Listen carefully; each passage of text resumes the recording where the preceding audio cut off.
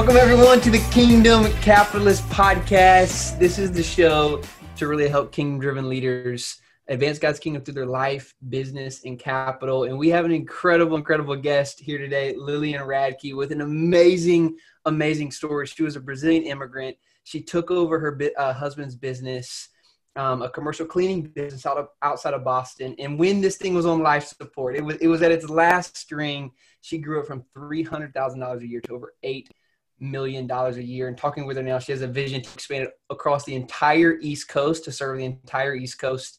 And what's so cool about her story, which I'm excited to get into, and why I'm excited to have her on the Kingdom Capitalist show, is because a lot of that was focused on reducing turnover and caring for her employees.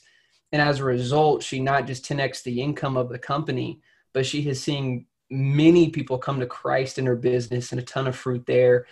She's also a mom and a wife, and so a CEO. So just a lot to get into. So I'm so excited for the show. So excited to introduce you to Lillian Radke. Welcome to the show.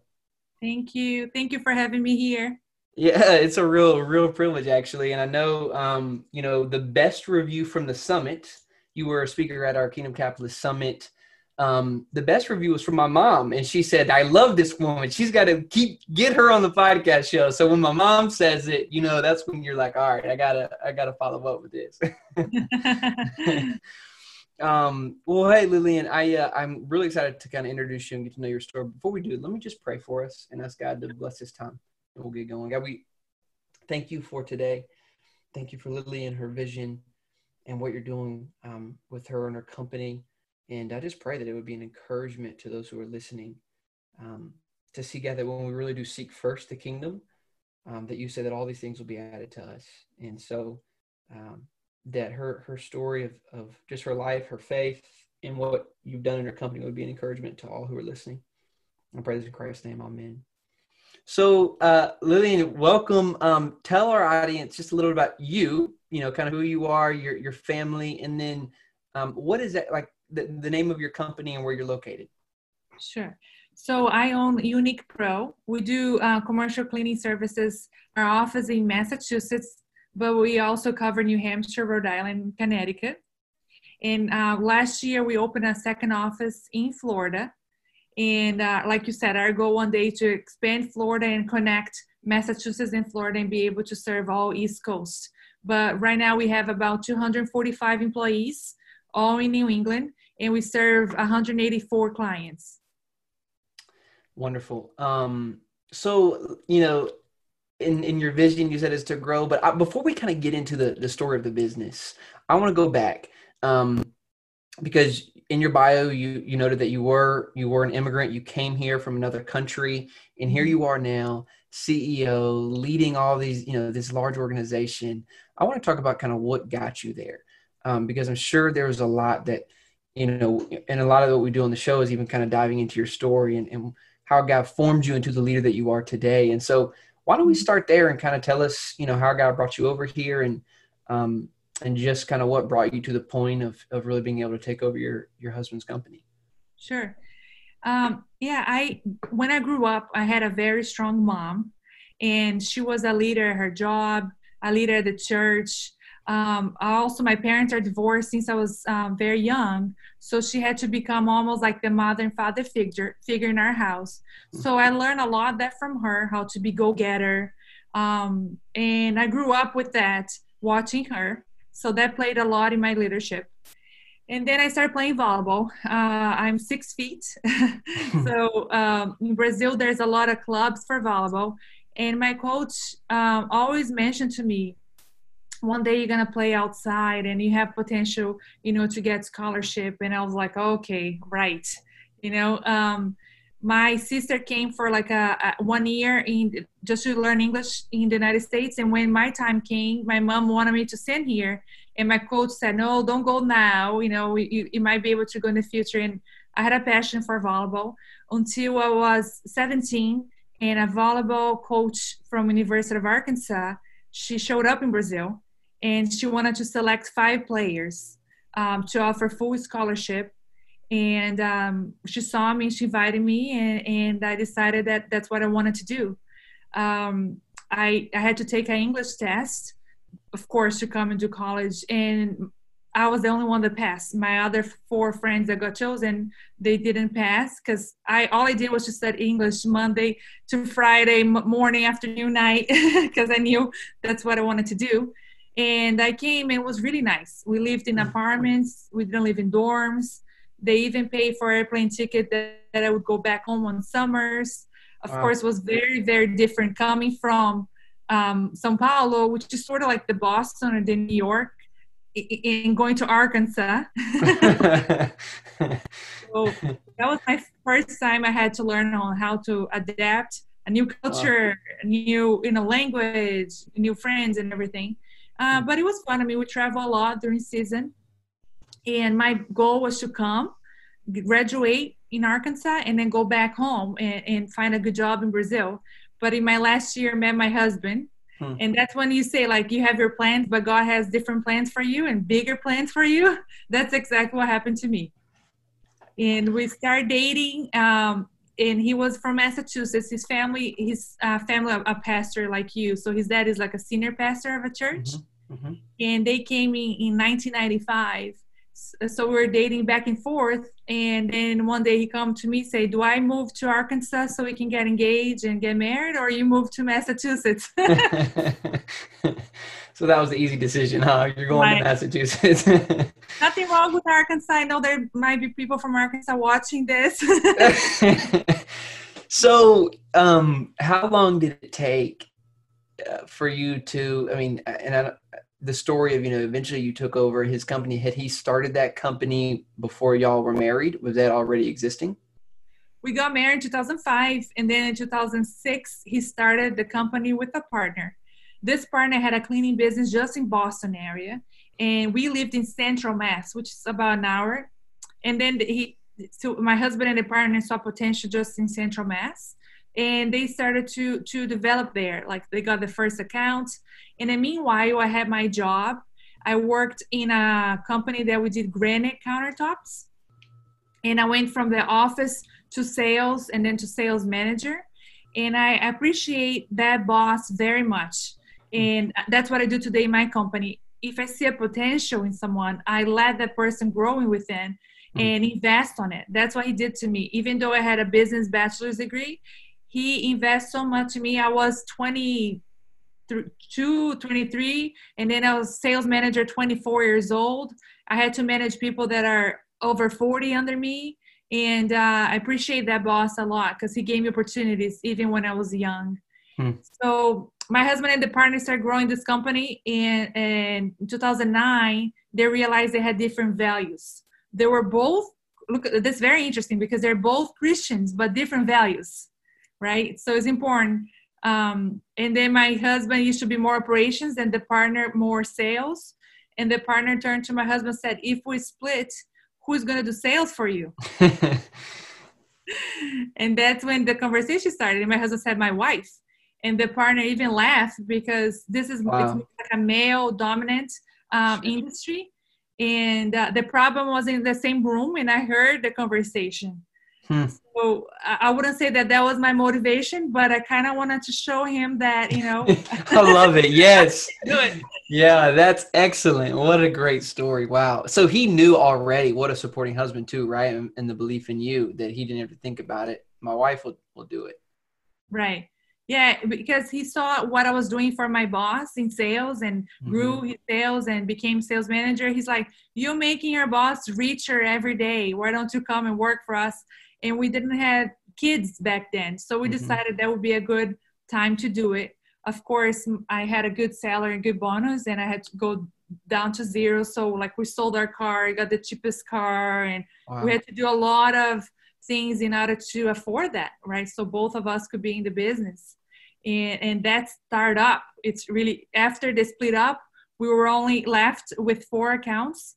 And that was like $350,000 per year in revenue. Wow.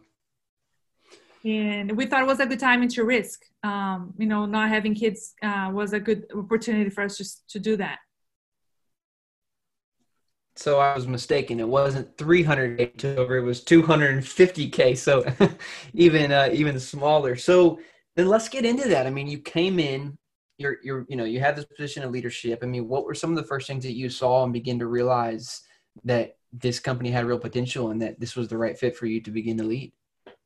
Right. I didn't have any choice besides growing, right? Savannah and I needed to make a living off of that. Mm-hmm. So when you start a business or when you're growing from small to large, you need to make it grow in order for you to survive. So what I did, I took those 4 accounts and I used them as a referral. So for example, we cleaned one dialysis center and I went from that to clean like 24 of them today. It said, so if we do a good job for them and they love our services, let's do it for many other ones throughout the state. And then sometimes we had an employee that, because we took care of the employee so well, he mentioned about us to another place that he works for, and the company called us. So he literally went from a referral base. And I love networking, and I love all the Chamber of Commerce, BNI of the world. So I participate in all of them.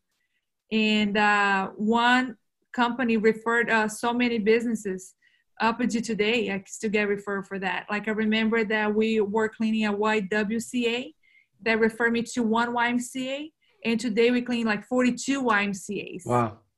How do you, I love that's a great story. And I think a lot of people, they don't realize the power in their network to grow their business. Mm-hmm.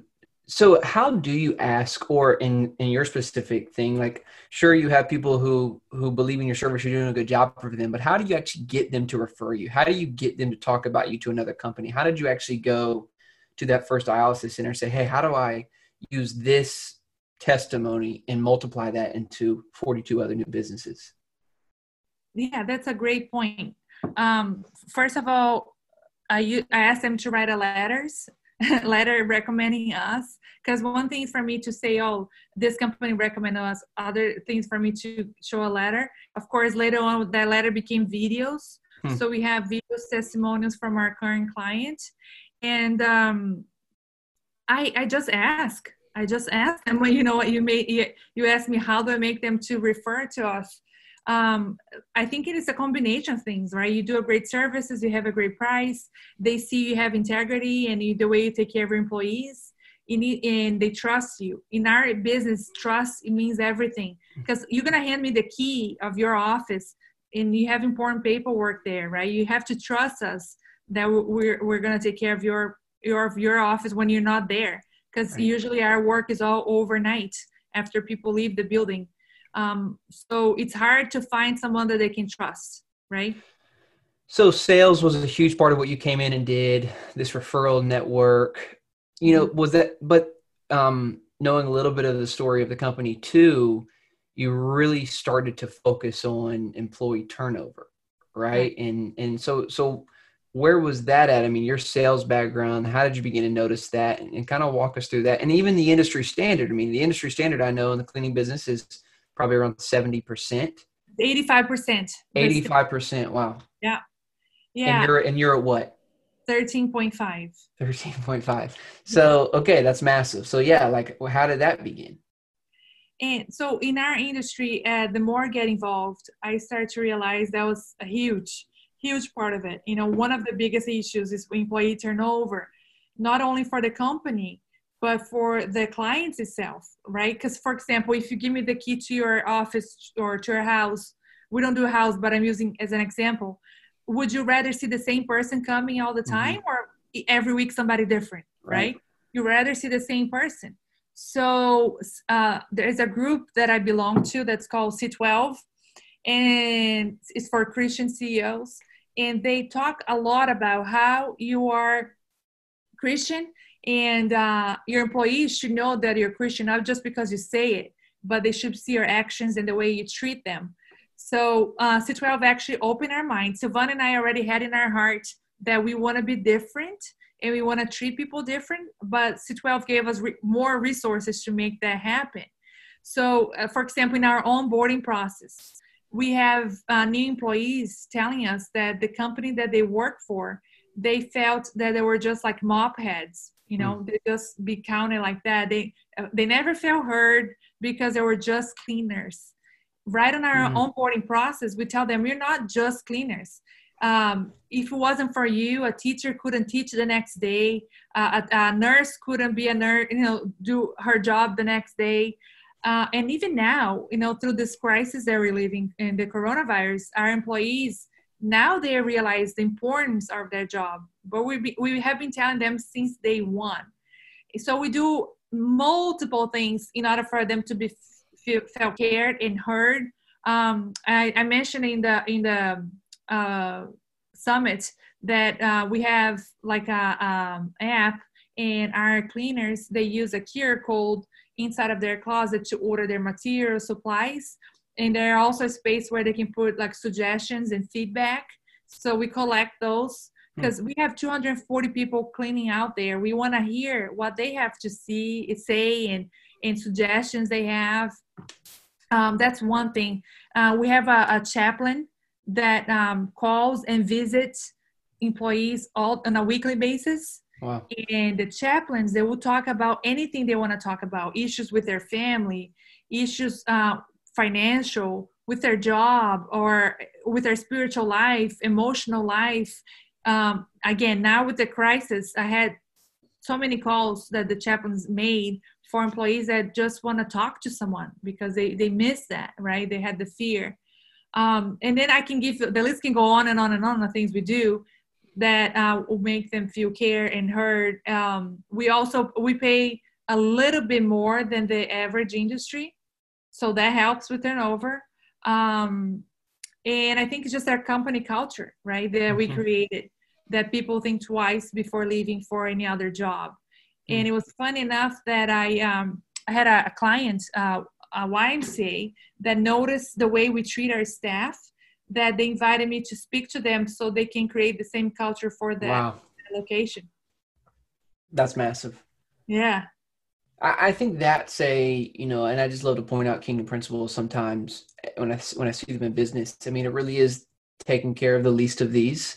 And, your employees, in some ways, our culture sees them as you already said, it's kind of the least of, like they're the bottom of the workforce, a cleaner or a maid, but that their dignity in the kingdom and before God is as of anyone else, right? And so the way that you're elevating them and showing them the importance of their work.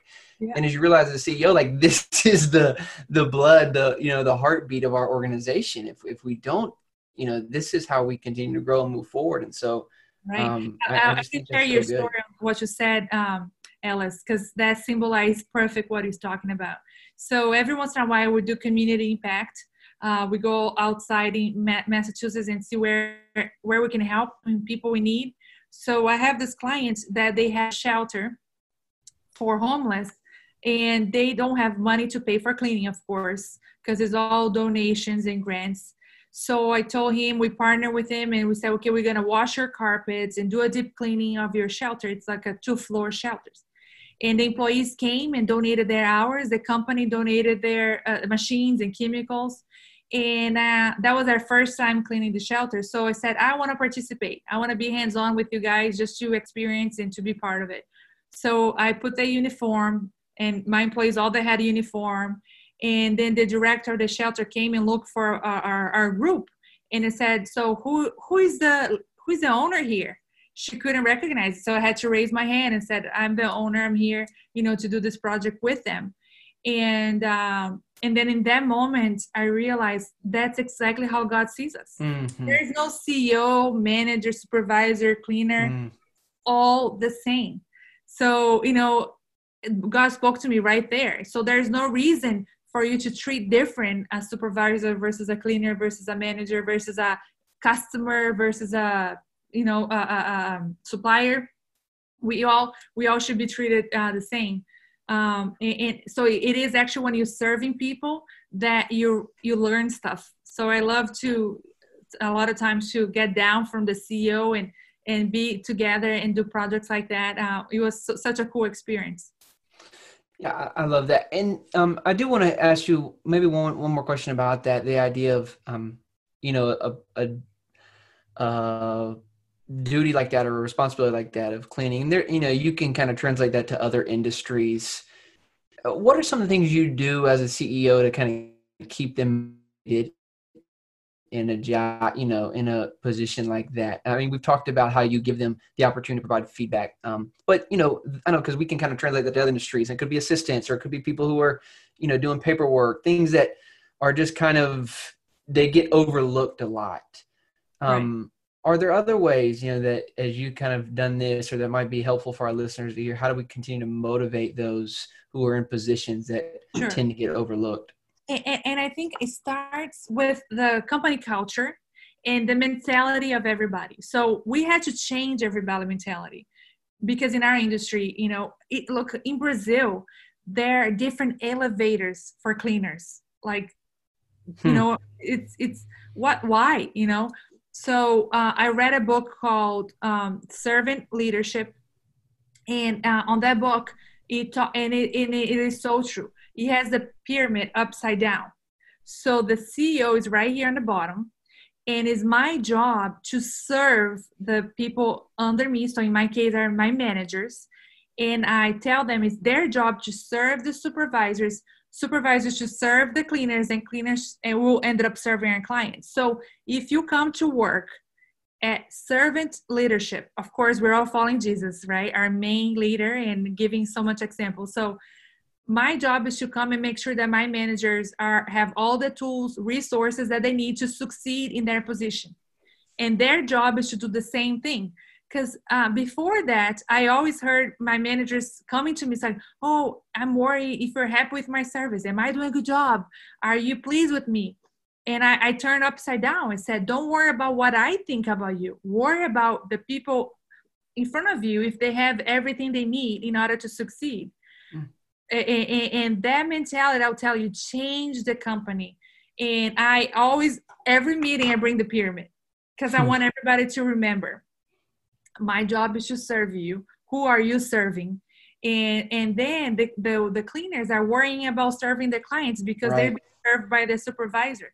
So it made a huge sense. The cleaners feel empowered. My managers feel empowered by me. Made my job easier, because all I have to do is to empower them and Right. make sure that. So what my job every day? What are my managers need? Is there any new technology out there for them? Is there better tools? Is there a better new training? And they are thinking the same thing for people in front of them. Mm. And I feel that Jesus led that way, and we need to use him as an example. He washed people's feet. He always looked for things that the disciples needed, and gave him the tools and resources, and tell them, "Now I gave you the resources, now you go and do your job." So that's exactly what we do. And that mentality can fit in any industry, Yeah. not just for us. What have you done, just quickly, in light of COVID-19? I know the summit, we were kind of right in the middle of that, and you were, there was a lot of things getting cut. How did you handle that? What did it look like for you and your company? And Right. how did you respond?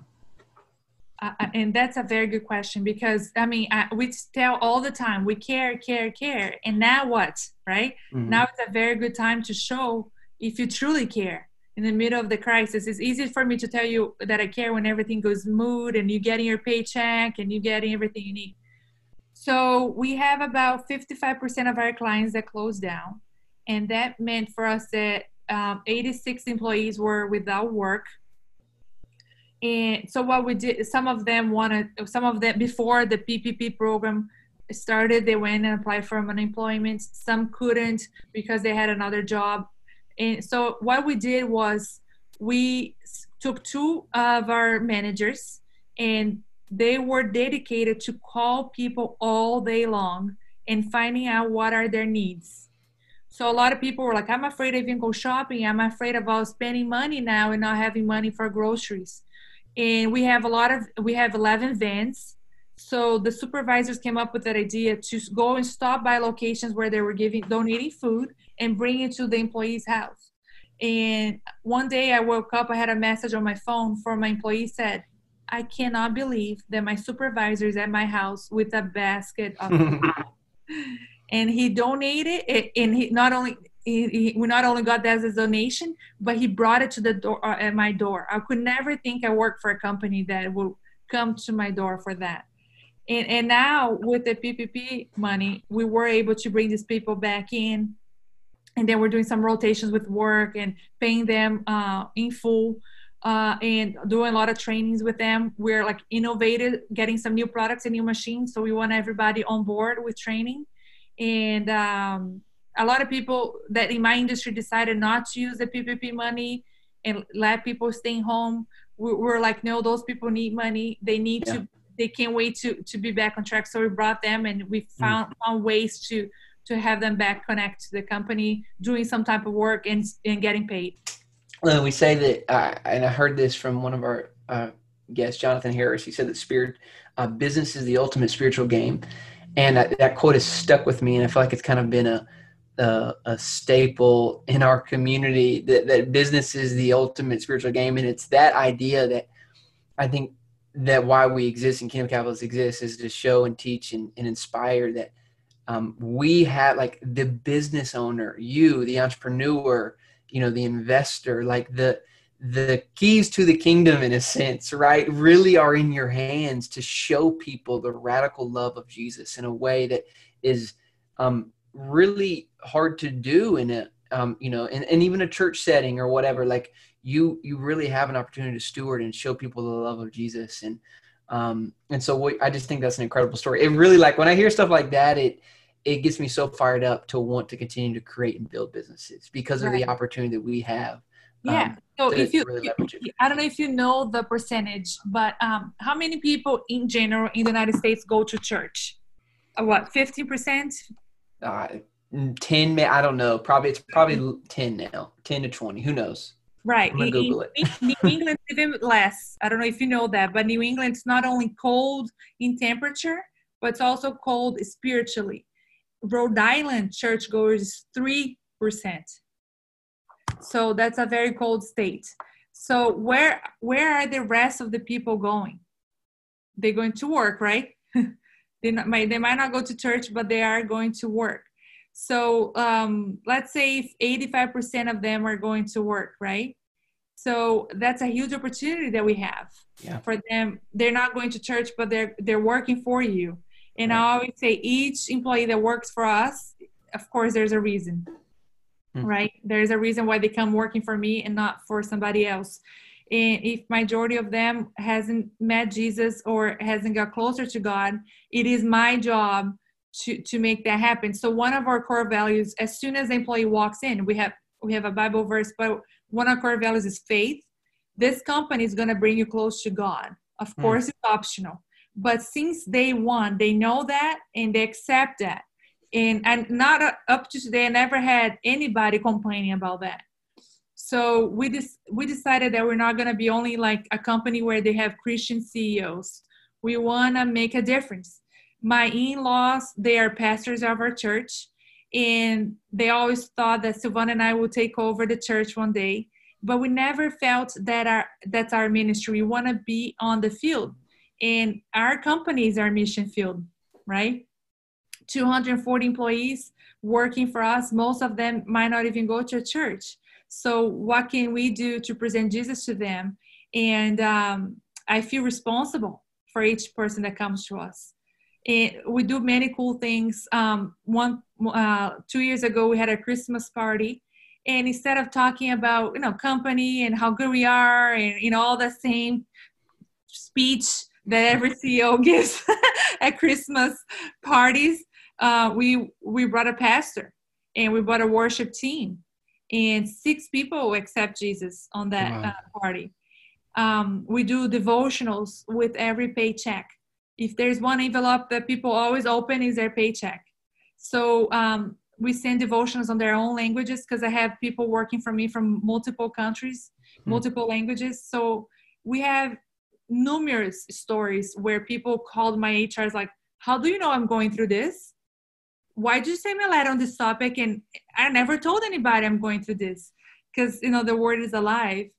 And we have our prayer board in our onboarding training. There is this big board, and we ask if you have any prayer requests, you can write it down and pinch here. And it is so full. We have pastors that come and pray. We pray for the board. Our chaplains pray for the board.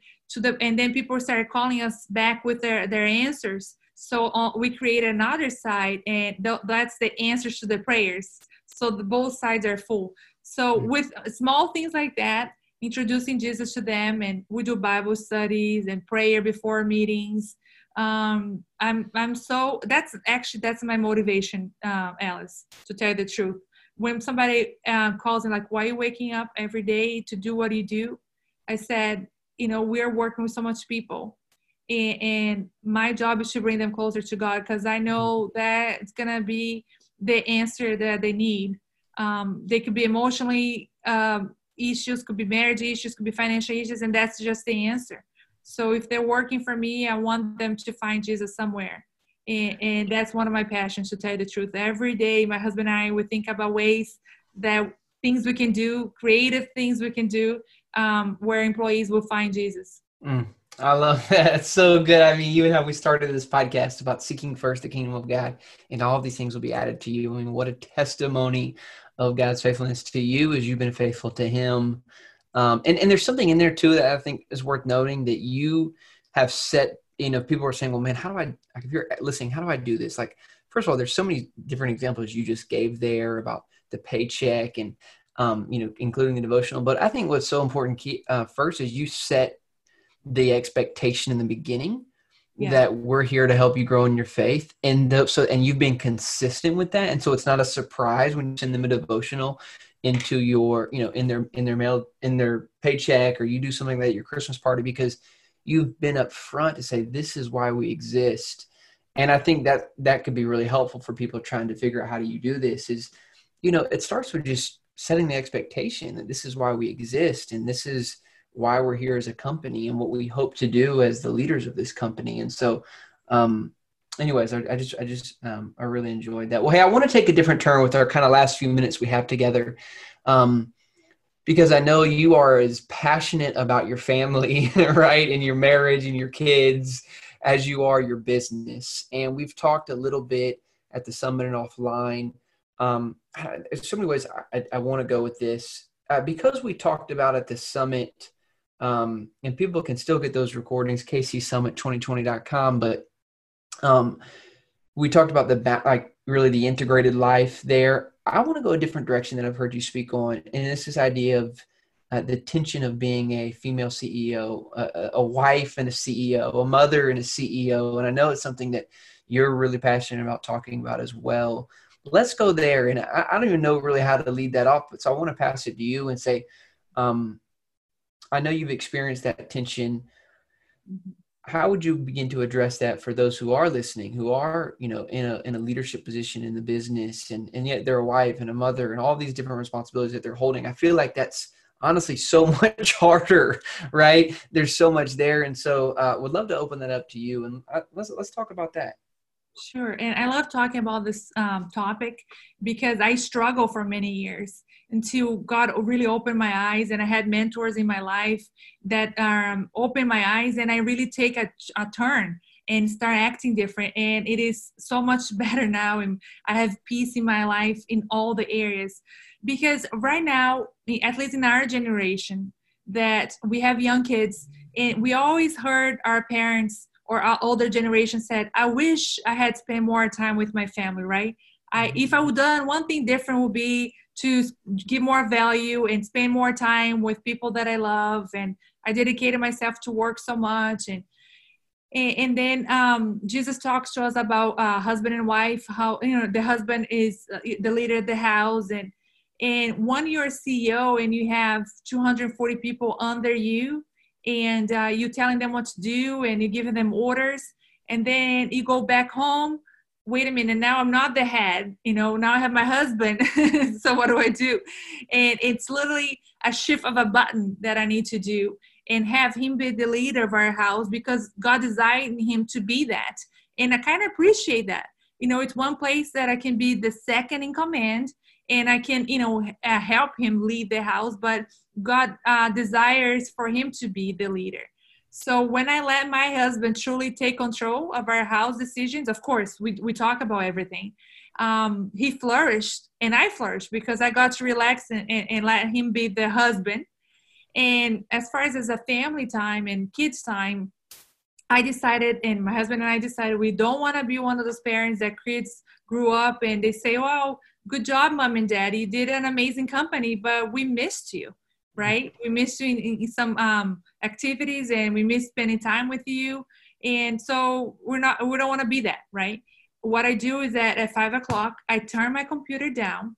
And yes, there are a lot of important things on the table, proposals waiting, an email waiting, but I could go on and on and on until 10, 11 p.m. and would never be done anyway, So I turn it off and I go home and I put my phone upside down. So I have true meaningful time with my kids and dinner together. And I like to take them to soccer games and pool and pool parties. I want to be with them. Because I remember playing volleyball and looking to the sides and my parents were not there and I missed that. So my son does a karate move and he looked to see if we're looking, and uh, we created we're creating fun memories with them.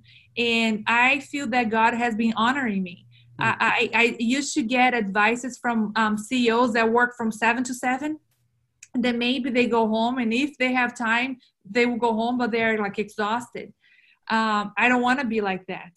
So I think honoring my family, honoring my husband, God has honored us in the company, and things are flowing. So you don't have to be a workaholic and to be a CEO. You can still be a good father, a good mother, and a good wife and a good husband.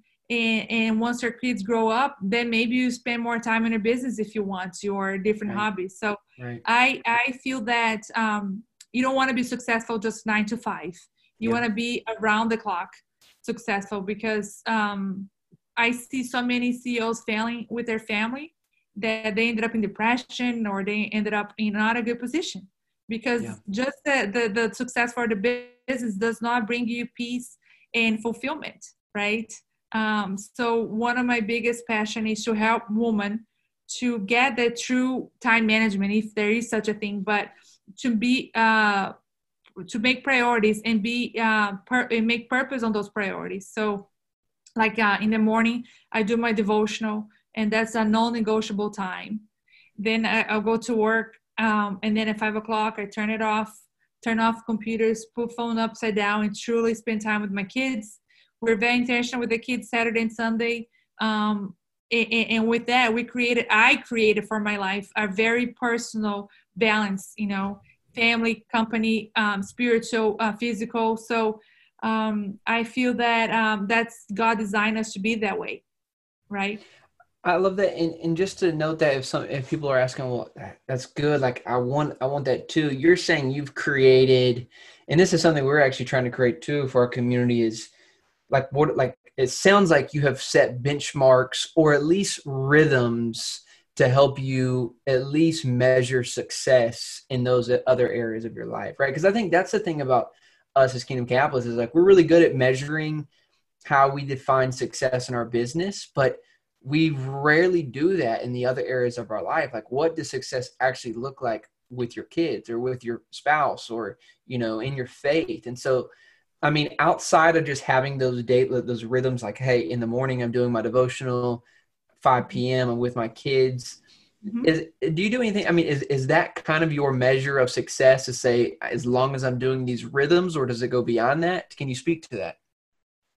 Yes, I always try to create like something that's gonna stick to their memory, right? Like when I remember my mom, she's like a warrior, right? But she would always be busy, always working, always pushing forward, always moving, always that.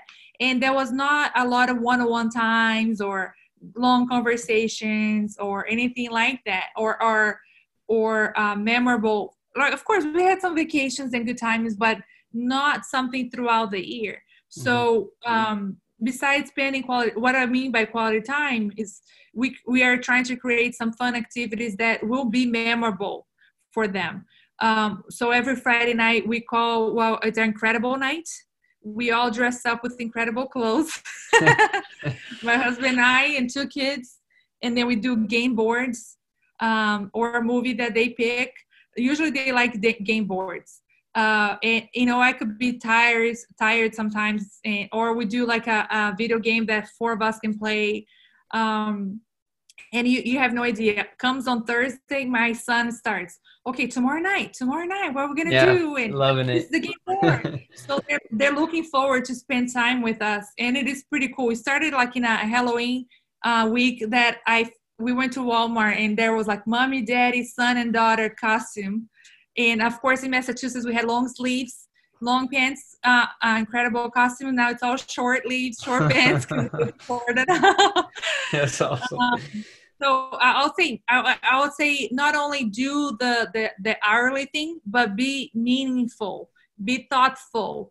You know, that the same way I'm thoughtful and meaningful with my prayer time and devotional time in the morning, and also with my employees that we talked about it, how I keep thinking about ways to care and show.